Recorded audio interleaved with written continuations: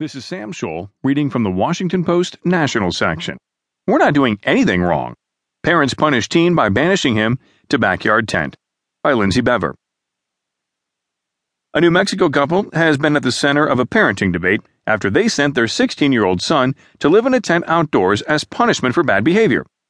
Jacob and Angela Bogus, from Belen, a small town about 30 miles from Albuquerque, said their son had been stealing from them, and when other forms of discipline failed,